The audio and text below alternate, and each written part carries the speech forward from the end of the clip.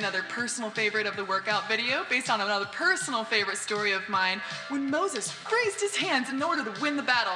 You guys ready? 10 minutes, let's go! Lift them up. And pull. You want to win those battles in life? Get your arms up. Stick it out. Where's Josh? Is Josh still with us? Right now we're at the 8-minute mark. How are we holding up?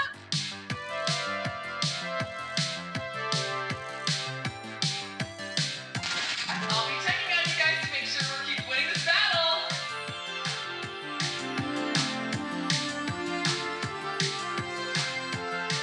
We're at that 1-minute mark. How are we all holding up? It's okay. We got this. 5, 4, 3, 2, 1. Yeah, let's go. We did it.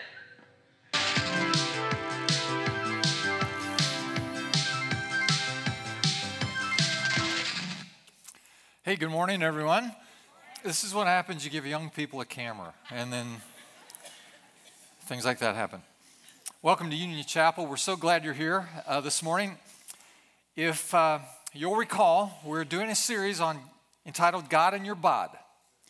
And what we want to do is lay a foundation of understanding of God's original creative design and purpose for the human body. God in your bod. So we want to build a theology of the body so that no matter what question comes up in history or in contemporary culture, no matter what comes up with regard to sex or marriage or gender and all of these other issues relevant in our society today, we'll have a foundation, a place to stand, a place from which we can discuss and try to influence the world around us with God's best idea, purpose, and design. So we've been a couple of weeks into this series, and today we want to talk specifically about this category of singleness and celibacy. Singleness and celibacy. It's a very relevant topic. We have lots of single people in our culture today, and so I hope it'll be meaningful to you. I've chosen as our text this morning from Mark's Gospel, chapter 12, and this is an occasion when some Jewish leaders, Sadducees, approach Jesus and ask him another question. We've seen this now a couple occasions in this series, and so we'll learn from it as we go. Mark chapter 12, I'll begin reading at verse 18. Our custom is to stand to hear God's word. Thank you for doing that as you're able. Then the Sadducees, who say there is no resurrection, came to him with a question. Teacher, they said, Moses wrote for us that if a man's brother dies and leaves a wife but no children, the man must marry the widow and raise up offspring for his brother. Now there were 7 brothers. The first one married and died without leaving any children. The second one married the widow, but he also died, leaving no child. It's the same with the third. In fact, none of the 7 left any children. Last of all, the woman died too. So here's the question. At the resurrection, whose wife will she be, since the 7 were married to her? It's a wild question, right? Now note the first verse in this passage is the Sadducees who do not believe there is a resurrection, and now they ask the question, in the resurrection, whose wife will she be? And so these guys are full of it. Jesus replied, are you not in error because you do not know the scripture or the power of God? When the dead rise, they will neither marry nor be given in marriage. They will be like the angels in heaven. Now about the dead rising, have you not read in the book of Moses in the account of the burning bush how God said to him, I am the God of Abraham, the God of Isaac, and the God of Jacob? He is not the God of the dead, but of the living. You are badly mistaken. Now may God inspire and instruct us today through his word. You may be seated. Thanks so much. Now we've been learning some things at a theological level about the human body. Now, you understand that a subject like this, that you would tackle a subject around theology is kind of heavy lifting. And so preparing these messages, is laborious, and hearing them takes some work too. And so you have to work with me so that we can think together and build this foundation that seems reasonable in the context of what God's best design and purpose for the body is. Now, what we've learned is that the human body is sacred. It is a sacred thing. Pope John Paul II actually argued, and I think argued well, for the notion that the human body is actually a means of grace. In other words, the human body is a conduit that God uses not only to minister to us, it's a method, it's a means, it's a process that God uses, a medium that God uses to actually touch us in our lives and to touch people around us. For example, we baptize our bodies, the sacrament of baptism.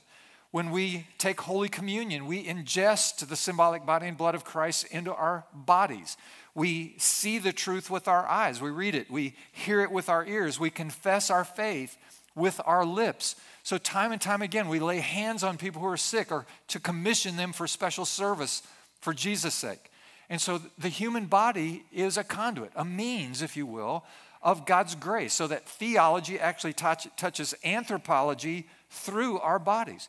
And so God declares that our bodies are sacred. They shouldn't be tossed around and used in any frivolous way or any way that we think appropriate or in keeping with trends in culture or anything like that. Our bodies are important, and indeed they are sacred. So we've learned that.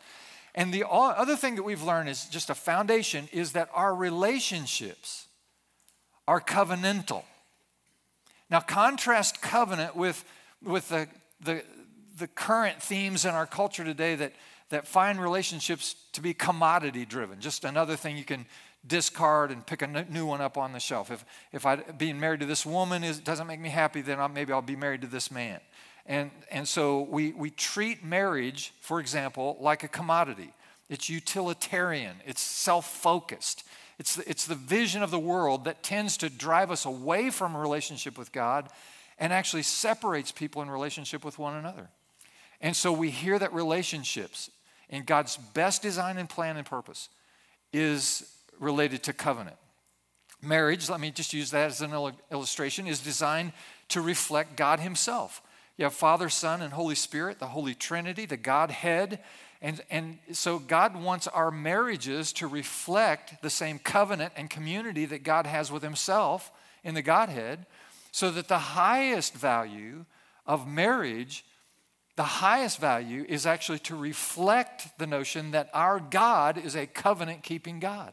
So when a man and a woman engage in marriage in a covenant relationship for life, this is a sign of, an image of, a pointing toward, it's a reflection of, it's a mirror image of God's covenant faithfulness with us. So as we are faithful with one another, we give witness to the world that the God we serve is a covenant-keeping God. It's an important aspect of marriage, the highest value. So we laid a foundation from the first passage that we looked at 2 weeks ago from Matthew 19. And this is when some other religious leaders approached Jesus with this question. Today we got one question about whose wife will she be in eternity. Now this question in Matthew 19 related to marriage and divorce. Is it lawful for a man to divorce his wife for any reason at all? And Jesus responded to that by saying, well, you know, I understand that divorce happens, and I understand why it happens. And he said that Moses allowed for divorce, and actually Moses allowed for polygamy as well back in the day. And he said the reason for this is because the hardness of people's hearts. In other words, they became callous toward God's best design and idea and plan. And so Moses, not understanding the plan or caving into the pressures of culture at the time, issued this decree of divorce and said, okay, you can divorce your wife. Jesus said, I understand why it happened. But then he added this phrase, but in the beginning, this was not so. In other words, Jesus was teaching the disciples then, and he's teaching us now, that the standards of our relationships in covenant with one another have not changed. God doesn't change his mind depending on the current trends or majority vote or cultural mores. God's standards are consistent all the way through time. For this cause a man shall leave his father and mother and cleave to his wife, and the two shall become one flesh. It's about covenant, one man, one woman for life. And so that's God's original design. And so Jesus is saying, look, you can ask any question you want. You can ask about You can ask about homosexual behavior. For example, is it lawful for a man to marry a man? Or is it lawful for a man to attempt to become a woman? Or is it lawful for a man to divorce his wife for any reason? These are just questions that come along in history, and Jesus reminds us that I understand why those behaviors and those patterns are embraced. I get it. Jesus understands it's a broken world and people are wounded and confused and all of us are stumbling along. He understands that. So he said, I understand why that happens, but from the beginning, this was not so.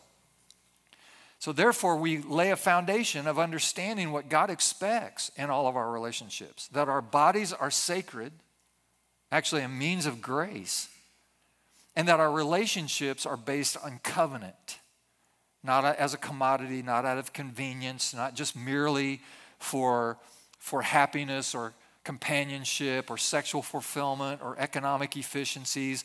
All of those things are practical things in relationship, but it's not the highest value, which is covenant before God. All right, now that's where we are so far.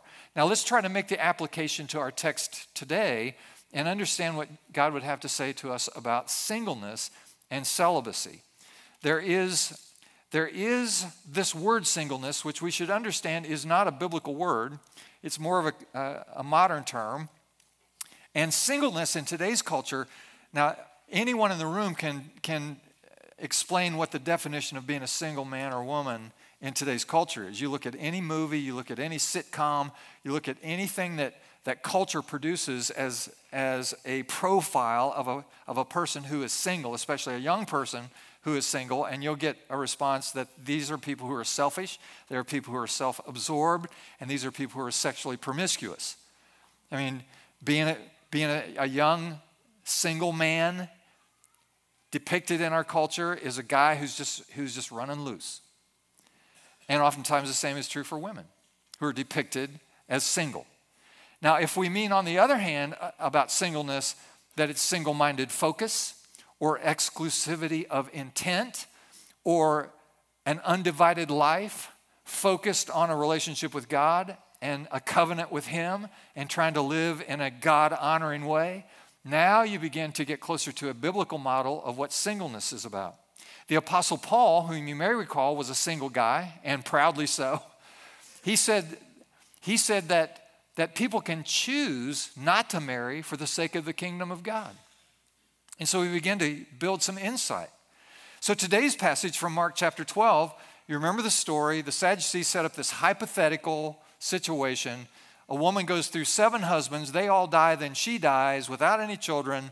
And so in the resurrection, in eternity, whose wife will she be? Which of these 7? And Jesus responds to that. And in verse 25, he says, when the dead rise, they will neither marry nor be given in marriage. They'll be like the angels in heaven. Now we say, what? Wait, did Jesus really say that? Did he really say that in heaven there's not going to be any marriage? That's what he said. Does that mean I won't be married to Beth in the resurrection? That's what that means. That's what that means. There are 3 statements at the top of your outline that I'm going to put on the screen this morning just to make as clear as possible. And here's the first one. Check it out.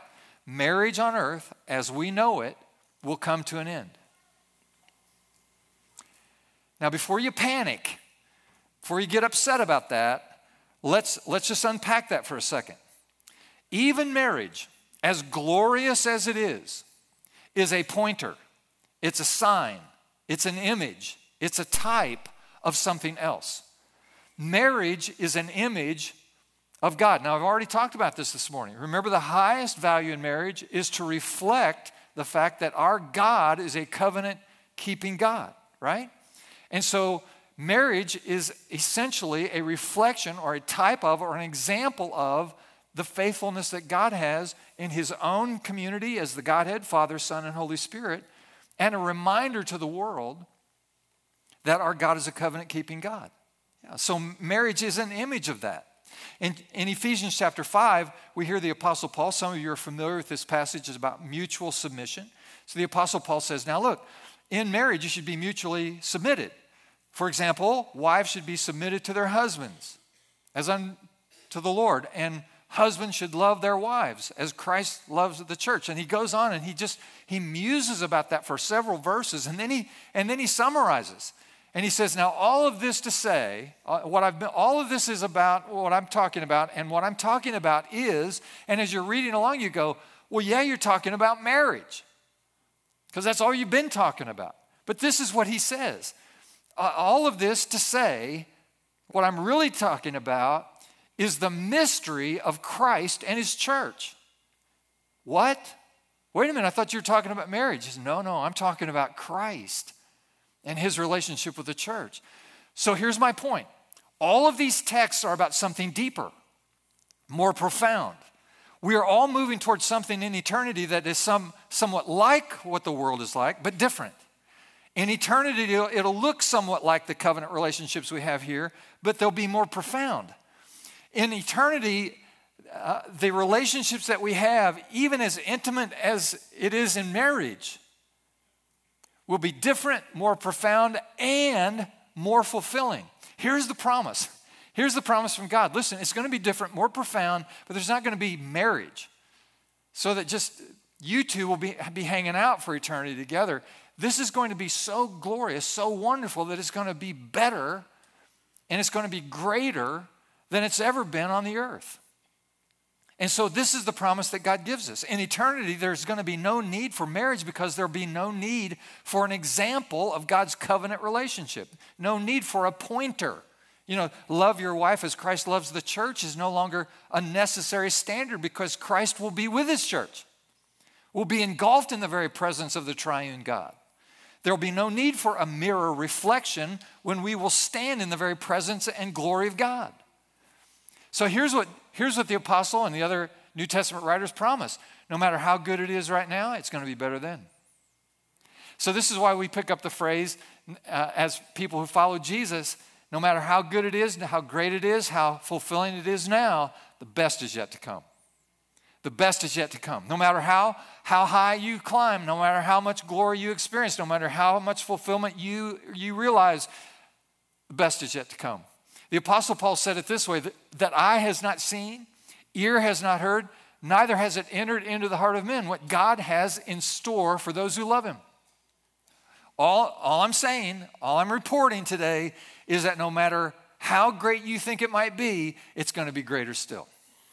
Greater still, and that's the promise. So we live in this already kingdom of God, but not yet fully realized. The rule and reign of God is currently breaking in to our world, and we can see it in the lives of people all around us who choose to live in covenant relationship with each other and to honor God in covenant marriage because it points to the faithfulness and covenant-keeping nature of God. But all of this is falling short of what is yet to come, even though it breaks in and evidences itself in these examples that we can live in. It is not yet consummated in its fullness, and when it is, it's going to be bigger and better than we can imagine. So I hope you can hang on to that. So now back to this singleness and celibacy, because this comes into play. Some people have a particular sensitivity to the grandness that is to come in eternity regarding marriage. Some people in this life have the gift in this age that will be shared by all of us in the age to come. Now here's the next statement. It's at the top of your outline. I want to make it clear. A call to singleness and celibacy is a temporal anticipation of the resurrected life. This is the gift that Christ refers to. He said, not everybody can do this, only those who are called. That's the phrase that Jesus used in Matthew 19. Not everybody can live up to this standard, only those who are called. So in other words, it's a special capacity.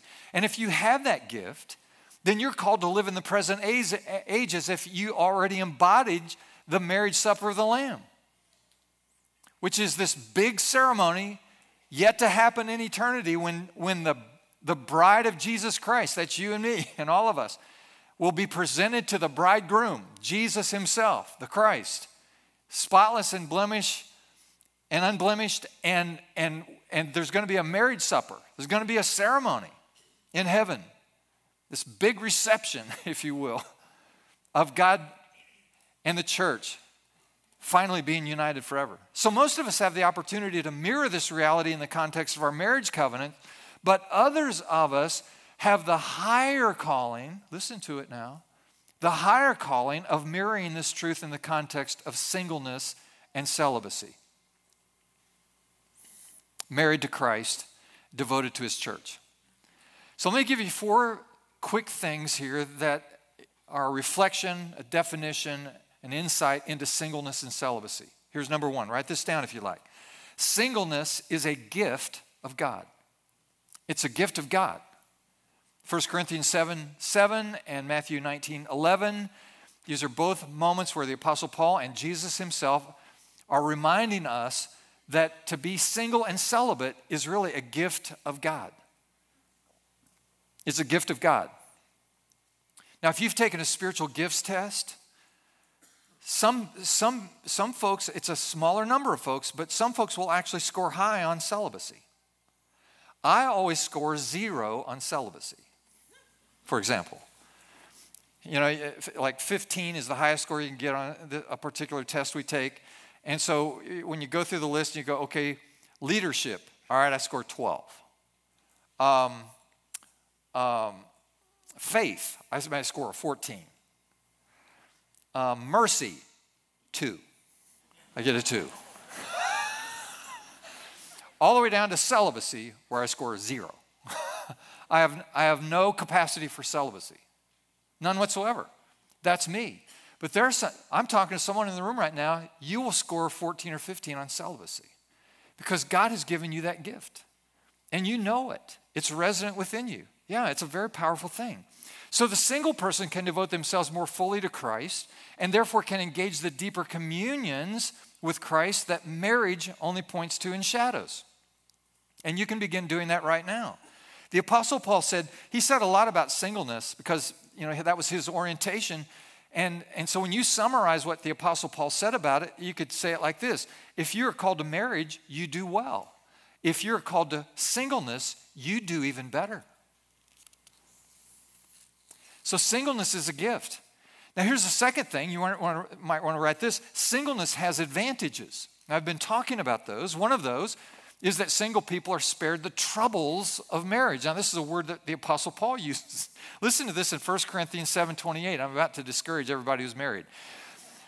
He said, but if you do marry, you've not sinned.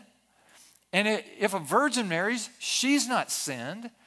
But those who marry will face many troubles in this life. And I want to spare you this. Now that's from an old bachelor. He said, I've noticed, I just observed people who are married, they've got troubles. And if you can avoid that, it'll be better. So it's encouraging, isn't it? Beth and I had some trouble this morning. We woke up, you wake up on a Sunday and you can understand you've got this prescribed schedule and there's a lot of things going in your mind.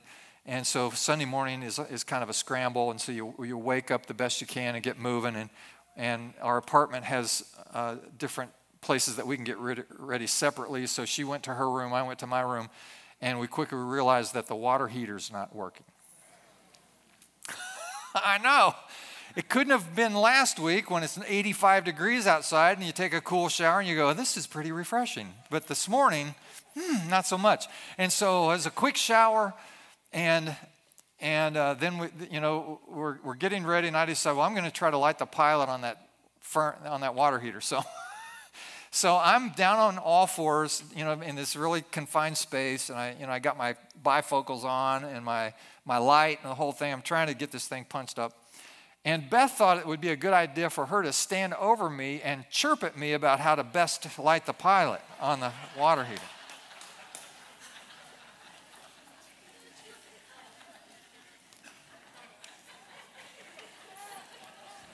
Everyone say trouble.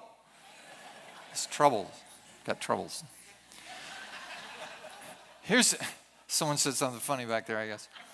Some people, so single people can devote themselves more fully to the work of God.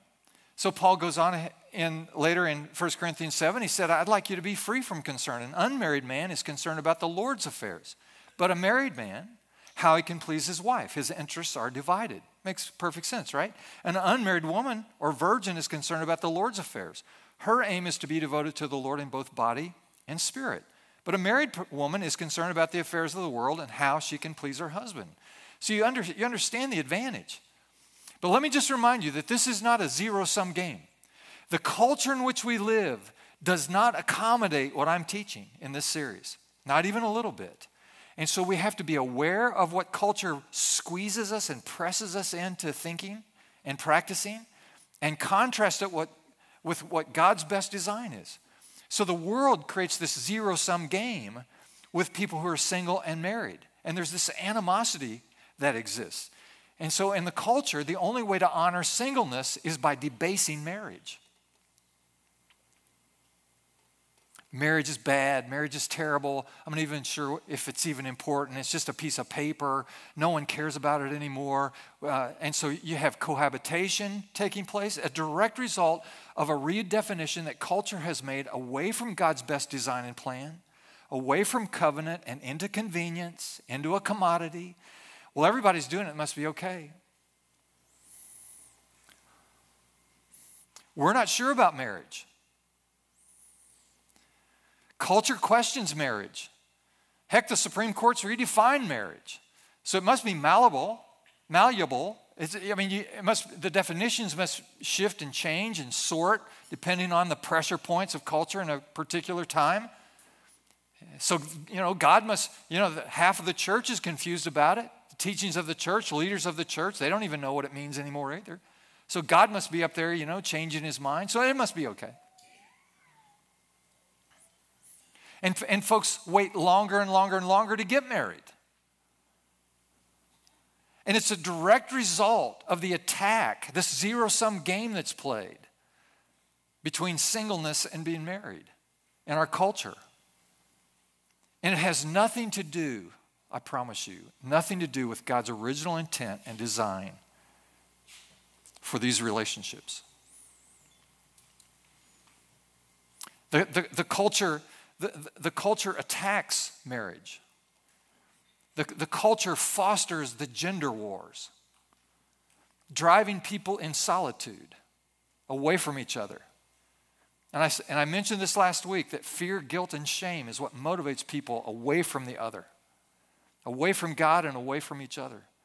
And so we have these gender wars that are being played out in the craziness of our current culture.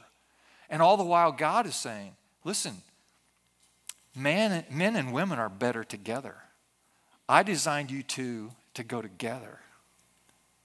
I have complemented you, one with the other. You're better together, not apart. And so you have to resist all, the song of the culture, the siren song that tempts you into the mainstream, and everybody thinks this way, and everybody acts this way, and everybody does it this way. You have to stand your ground. You have to stand up for what you know to be right, and then begin to live into that. And the great challenge and opportunity for the church today isn't to be against something or contrary toward a certain behavior or lifestyle. That doesn't help anybody.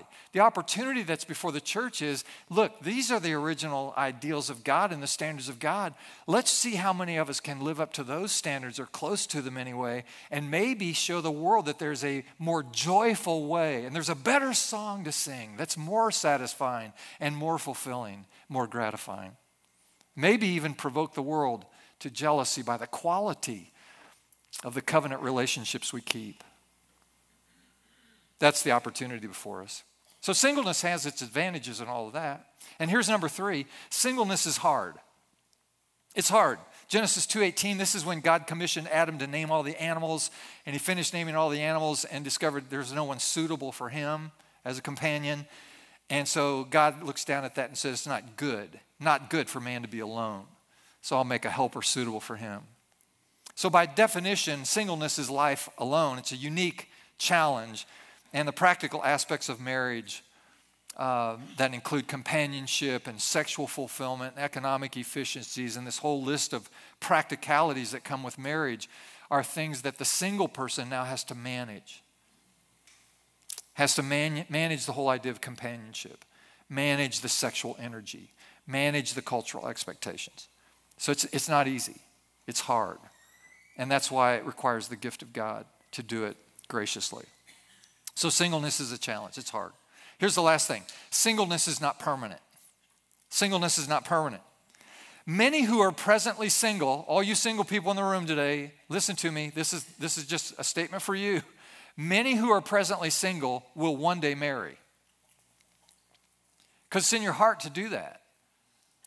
Maybe you want to do that. Maybe it's a longing to do that. And there are single people all around us who will one day marry. So be encouraged. It's probably going to happen someday. Others, though, will remain single throughout their lives. And that's okay, too. But here's my point. No Christian will remain single forever. No Christian will remain single forever. Revelation 7:17, 19:7 talks about the great supper of the Lamb, the marriage supper of the Lamb, which is already, even as we speak, being prepared. Marriage supper of the Lamb. It's the preparations are in order. It's going to happen, and it's going to be grand and great. Now here's a final word for those who are single, final word for those of us who are married. First of all, if you're single, thank God for the gift of singleness. Whatever your experience, recognize it as a gift from God. Make the most of it for as long as you have it, because it's a great gift, and it's of high value. Then second of all, do all you can to be godly. Do all you can to be godly. Selfish, self-centered, sexually indulgent. You know, the definition that the culture gives for singleness, replace that with self-discipline and a desire to live a holy life that is honorable to God. We live in this sexually charged culture. There was the understatement of the day right there. Did you hear it? We live in a sexually charged culture. Are you kidding? But what power does your life as a single person living honorably, managing all of these issues that the culture and the world says you need to indulge yourself. You're single. You got no overhead. You got no attachments. Just go for it. Do whatever you want. And how powerful your witness is to a sexually charged culture when you live in an honorable way, managing all of these issues submitted to Christ. Do you hear that? Do all you can to be godly. And then keep your eyes fixed on heaven, because sooner or later, all of us are going to be married as the bride of Christ to the King of Kings and the Lord of Lords. So it's really going to be better than you can imagine. And now a final word to those of us who are married. Don't think of singleness as second best. In fact, the New Testament teaches, as I've described, New Testament teaches singleness as first best. Being single and celibate is first best. Being married is second best. That's the pecking order. So make sure you have the right perspective. And so stop asking single people if they're still single. Don't. Single people, if people keep bugging you about this, your mother keeps bugging you, your siblings keep bugging you, your work associates, your family, just look at them and say, are you still married? Just get them to get quiet. And second, remember your family. If you're married, remember your family is the whole church. Get away from the culture wars. Get away from that if you can.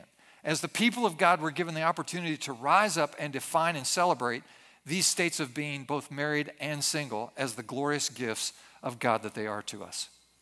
And then just like singles, married people need to keep our eyes fixed on heaven, because one of these days, we're all going to be there, and it's going to be glorious.